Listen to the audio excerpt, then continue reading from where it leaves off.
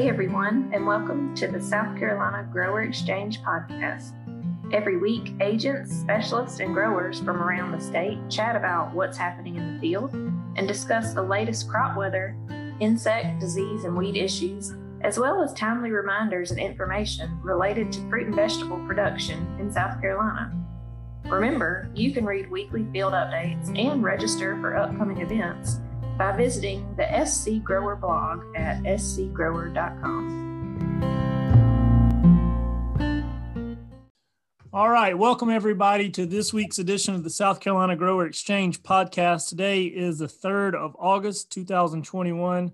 I don't know about where you are or what it's like today, but it is hot and humid in the low country. So today we're going to do Around the State later today, but first we're going to interview one of our specialists at Clemson University, Dr. Matt Cutulle. Dr. Matt Cutulle is a research scientist at Clemson's Coastal Research and Education Center in Charleston. He's done some really great work, and he's still doing great work and teaching graduate students and really, doing a lot of good things for the growers of South Carolina as it relates to weed research. So without further ado, I want to introduce y'all, and Matt's a regular contributor to this, so he's not like he's new, but for those new listeners, Matt Cutulle, can you tell us a little bit about yourself, Matt? Yeah, so I'm the vegetable weed extension specialist located in Charleston, South Carolina.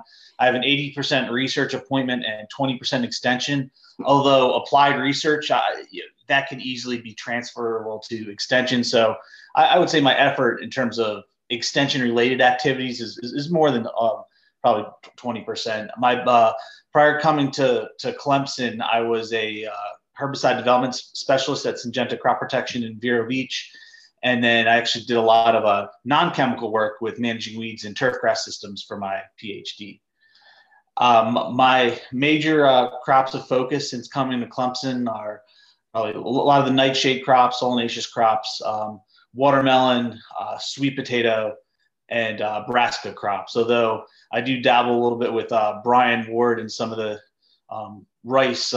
organic rice production projects that are going on in Clemson as well. Very nice. So I always ask our specialists what their favorite thing is in their discipline. So what is your favorite weed? Do you have a favorite weed? Well, like a challenging weed, it's funny to say favorite because I certainly dislike it. In terms of the frustration I see from my colleagues at the CREC trying to control nutsedge, it's hard to say favorite, but there's a lot of opportunities, I guess, to explore control of it. And so it certainly provides a lot of work for me, I guess, yellow nutsedge. And unfortunately, I was looking at one of our sweet potato fields at the CREC yesterday.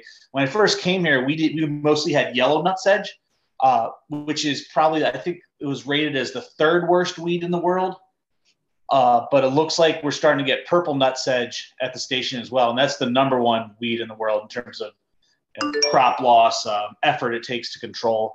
The difference between purple and yellow nutsedge, purple is you can tell by the seed head, but if you're trying to identify weeds by the seed head that it produces, you're late in control. So other ways to identify it is it's a little bit darker green. If you had them growing side by side, purple nutsedge would be a little darker green shoot color.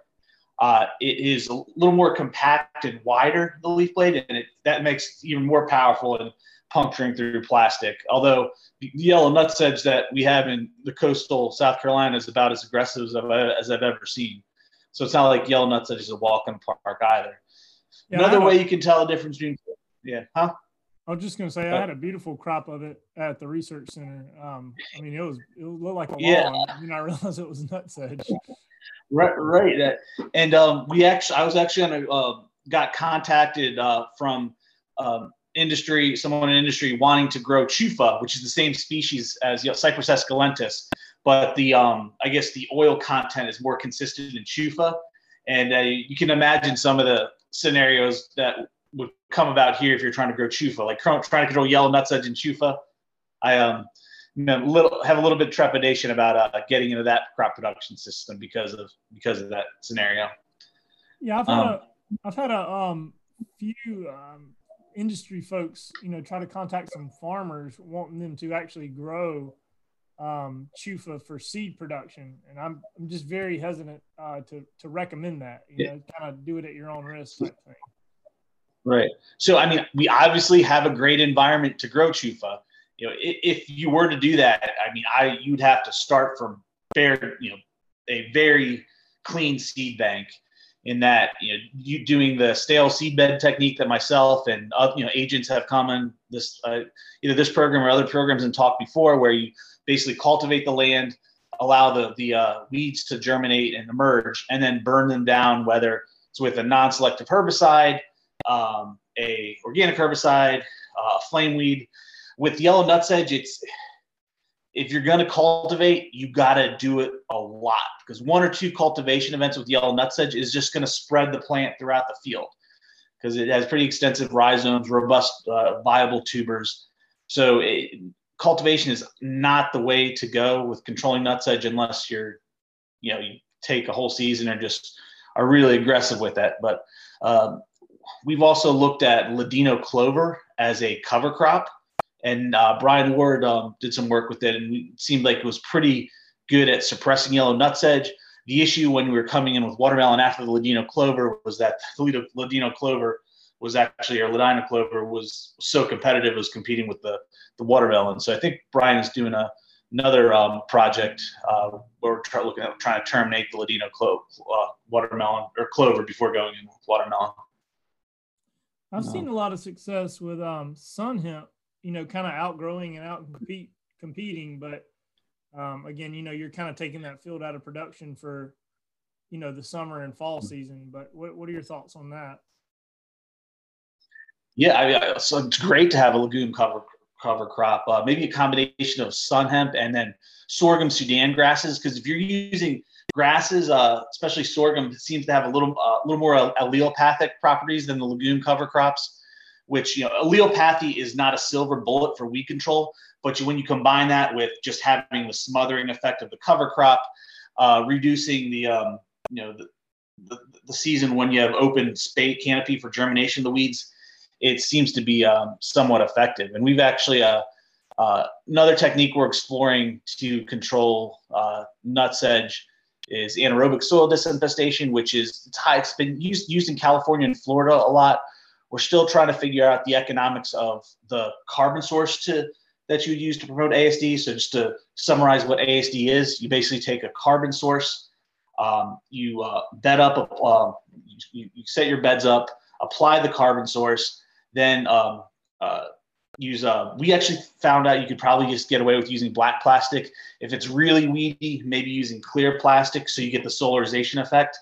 And we found that the best combination to control yellow nutsedge is using solarization and clear plastic, allelopathic source such as mustard meal, and then something that's a little bit higher in carbon and nitrogen like chicken manure, and then or molasses, and saturating the bed, letting it incubate for about 4 weeks during the summer. If you do it in the spring when it's cooler, you probably need to go 6 weeks, and that was pretty effective in at least eliminating nutsedge germination in season. Now, one of the again, it's more of a basic question than applied question, is anaerobic soil disinfestation simply delaying germination? Is it inducing dormancy? Because if you think about environmental parameters that cause dormancy or make a weed kind of go to sleep and not, it's still alive, but it's not germinating, would be pH, water, and oxygen, which are all parameters that are heavily affected by ASD. So that's one of the questions we're trying to decipher, is that, is ASD actually just delaying germination, or is it killing weeds? Because it was actually killing them. Because at this moment, the ASD in South Carolina would be expensive to do year by year. But if you could do it like once every 5 years, that'd be and you're actually killing the weeds, that would be ideal. I came across a really cool story about weed seed dormancy and germination. It was a study conducted at Michigan State that was started, I think, prior to 1900. And in 2020, they actually just took another reading from the field study, which is essentially a study where Dr. Beal at Michigan State before 1900 gathered a bunch of weed seeds, put them in vials, and buried them. And they would collect them every 5 years, and then it became 10 years, and now it's 20 years just to prolong the life of the study. And they would see what weed seeds germinated. And as of 2000, which was 120 years after the experiment was started, there was still, I forget the name, which weed species it was, but there were still weeds that were germinating those samples, even though they'd been in that vial 120 years in the soil. And they just, they actually just took they didn't do it in 2020 because of the pandemic, but they did it a few weeks ago. And I haven't seen the results yet, but I'm curious to see if there's any more weeds that are germinating even after 40 years now. Wow, that's crazy. So as far as nutsedge goes, you've talked about some ASD cover crops, and I know there's some herbicides, but I guess like when you're managing some weeds, you can just spray or rely on a pre-emergent or whatnot. But with nutsedge, because of its long growing season and how it reproduces and that sort of thing, I mean, it's what you're saying is you're going to have to manage it from a multi-season standpoint versus just a one-time standpoint, correct? Yeah, correct. Just it thrives here. So when you're thinking about nutsedge control, you got to think about your out of season weed management in terms of doing the stale seed bed technique. If you have time and ability to use a cover crop, using a cover crop. There's and Justin was involved in this. We're exploring a new. They're evaluating a new type of polymer black plastic from CNG. I guess the CNG company, and that essentially is it's UV. I guess it's UV sensitive in that as soon as you lay the plastic, it binds tightly around the bed, and they said it was impermeable to nutsedge. It's not the case. In fact, at least I've done a couple studies. The first, it's better than regular black plastic. Justin and I did a study at an organic sweet corn farm. There's bedded sweet corn with plastic. Next CNG plastic without cardboard, CNG plastic with cardboard, and then traditional black plastic with cardboard. The CNG alone without cardboard, under that nutsedge pressure, it didn't hold up. It was about 20 counts per meter squared.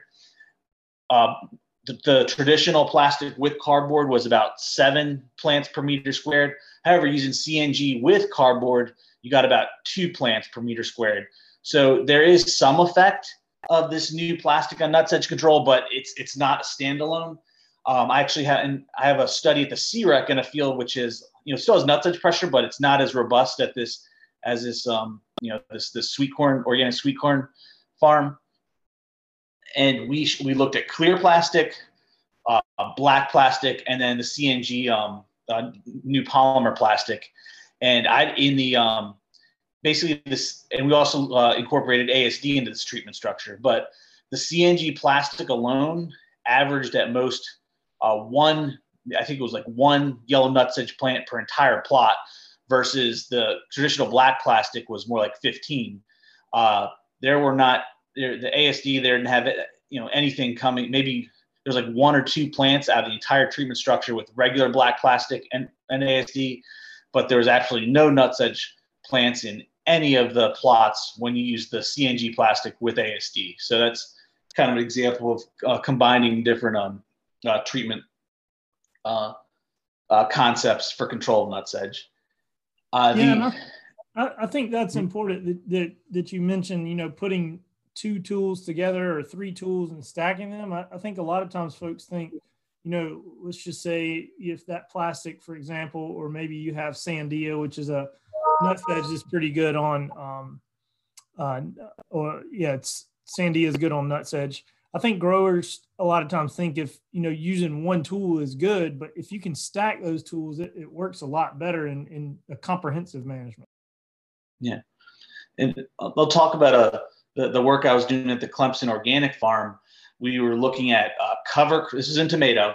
So we looked at cover crops, cereal rye, crimson clover, or just fallow. And then we're incorporating them into the soil. And then the next treatment was either suppress herbicide or no suppress herbicide as a post-direct after transplanting. And then we also, the third factor we looked at was rhizobacteria drips. Now, sometimes I think some of these rhizobacteria products are a little bit snake oil, and this specific product, it's been hit or miss, but really interestingly, now you didn't see it not necessarily effect on weed control with the rhizobacteria, because you saw a yield and vigor boost, which certainly a more vigorous plant is going to be more competitive versus weeds. But the best treatment we saw in that study was crimson clover with organic herbicide with the rhizobacteria transplant dip.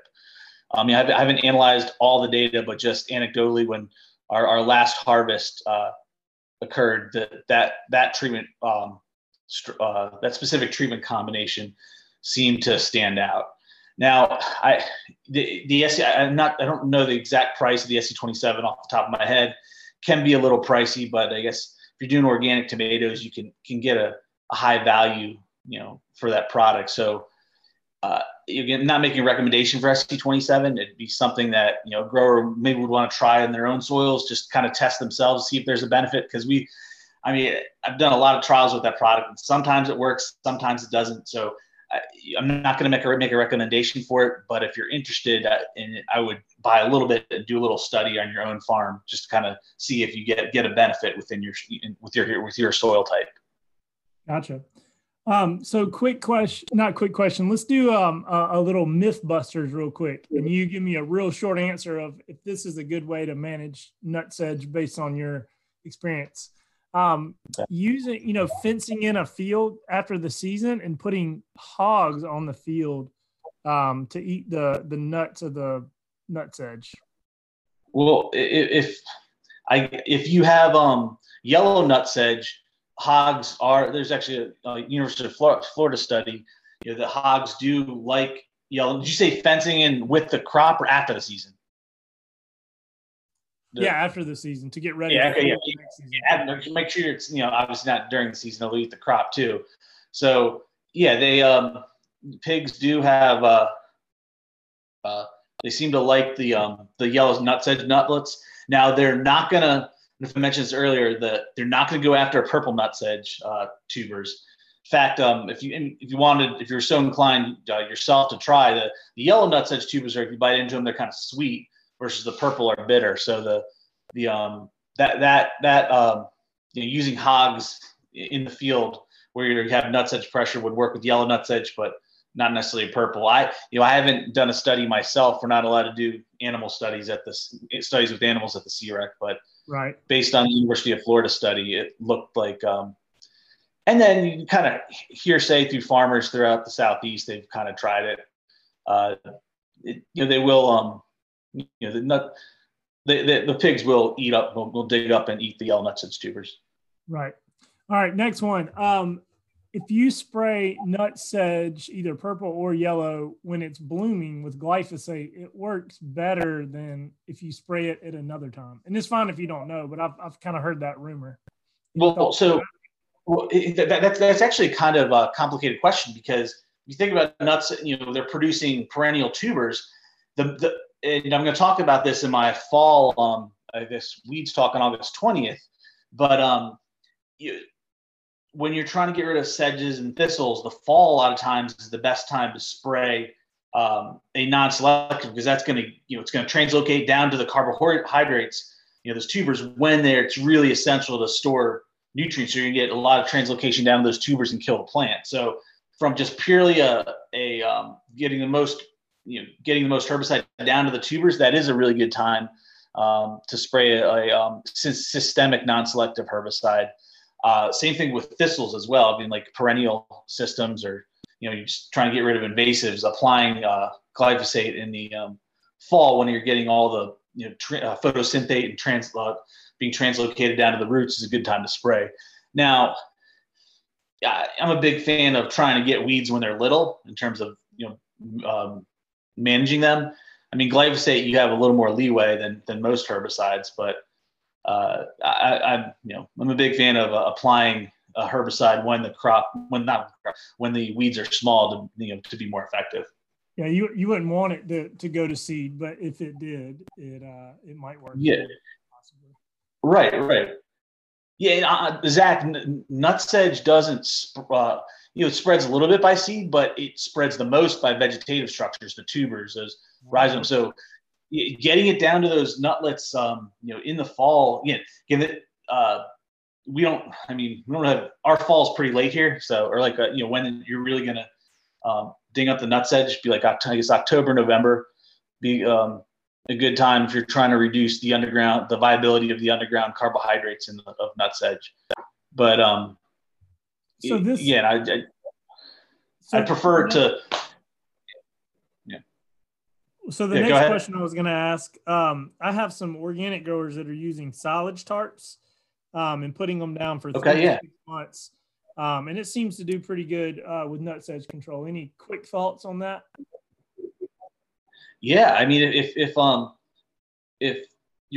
that's cost effective for your operation, those silage tarps, those ground cover, like those really thick canopy tarps are going to be very effective at controlling nutsedge because it can't penetrate through that thick layer. Awesome. Well, thanks, Matt. That was a real good overview of yellow nutsedge. Is there one parting thought that you want all the growers listening to this maybe to leave with after today? Yeah, you have to think controlling yellow nutsedge in multiple seasons.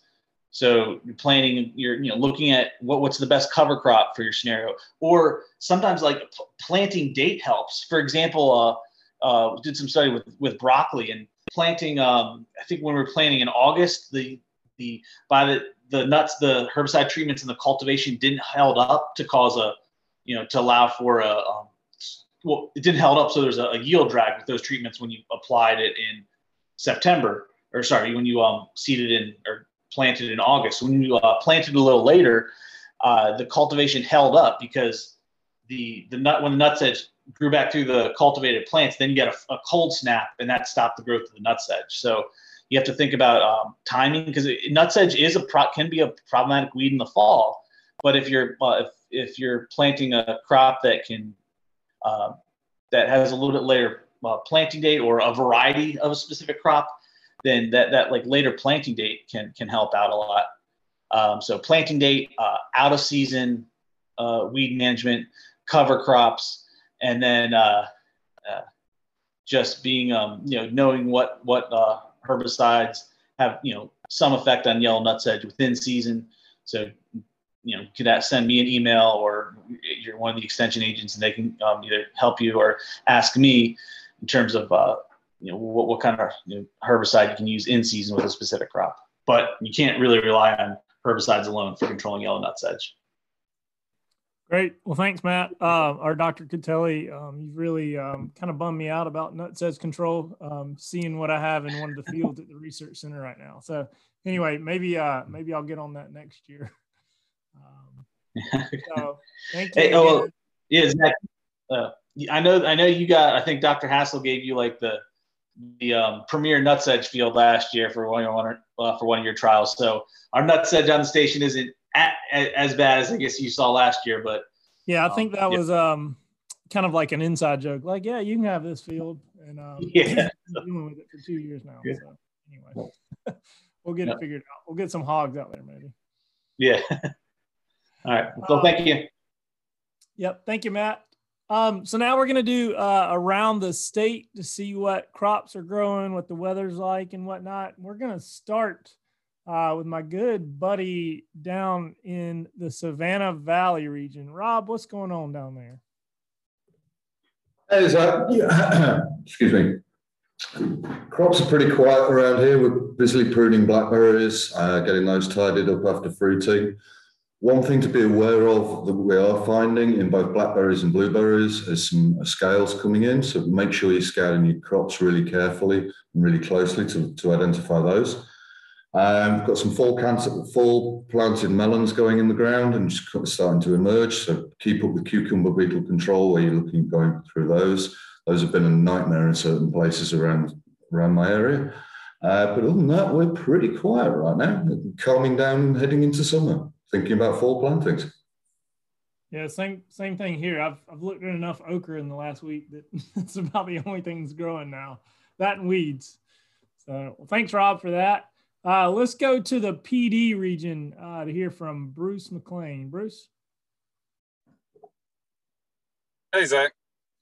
So to kind of echo what Rob had said, it's been surprisingly quiet. We've humidity has been ridiculous, and we've been getting regular rains, but it's surprisingly probably the biggest disease issues that we're having. We're still fighting cucurbit downy mildew on cucumbers, but that's really about the biggest thing on vegetables. Pecan scab has really started picking up. It's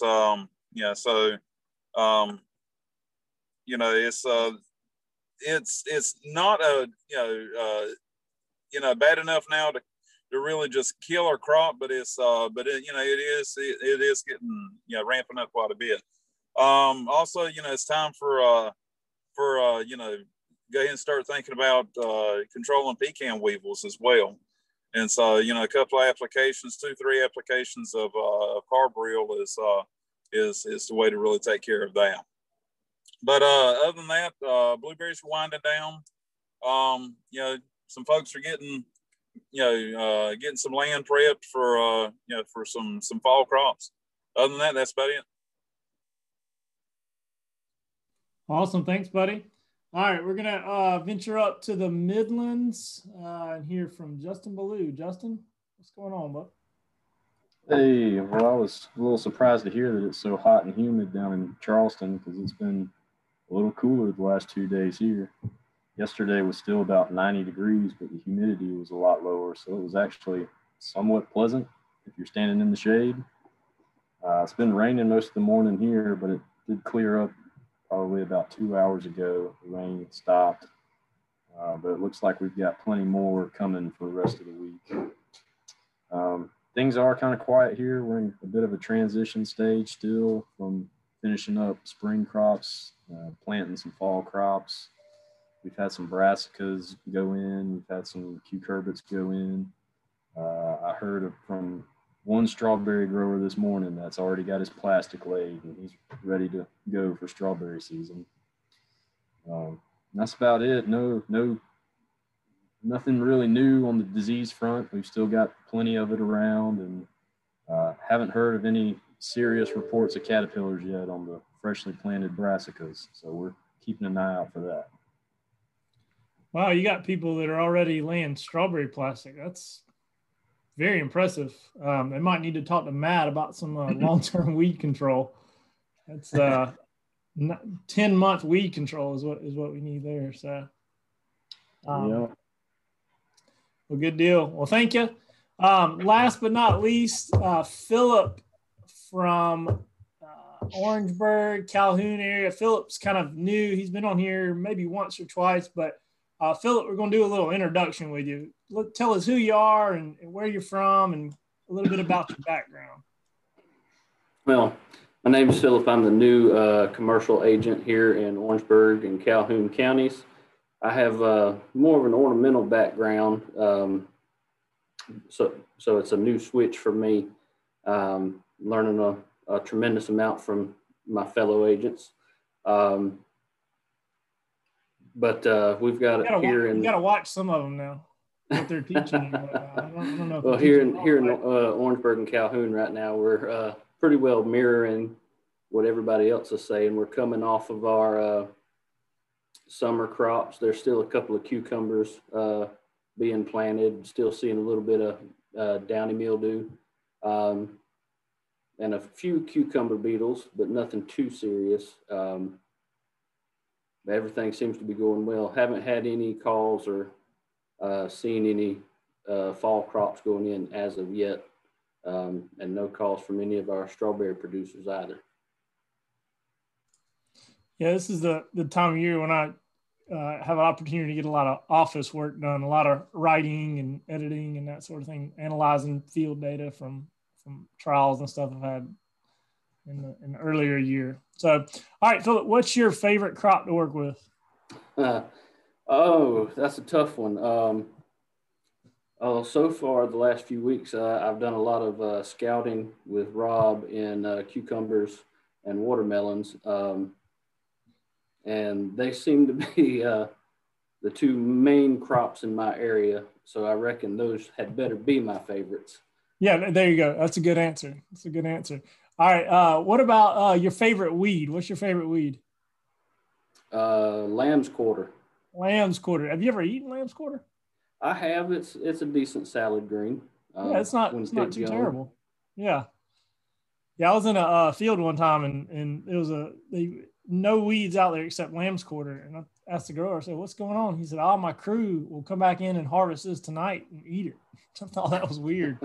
I had to try some too. Anyway. All right. So favorite crop, favorite weed. I don't know. What's something else about yourself that we should know? That's a good question. Where'd you work before coming to Clemson? How about that? Before coming to Clemson, I was the municipal horticulturist for Sumter, the city of Sumter, and the assistant horticulturist here in Orangeburg for a time after I graduated Clemson. Okay, very cool, very cool. Well, I know you got your hands full up there, and we're real happy to have you and excited that you joined the team and already stepped up and made some contributions. So we appreciate you. Thank you, Zach. Yep. All right. Well, that's going to end this week's podcast. Join us for next week's podcast, and hopefully we'll have some good updates for everyone. Take care.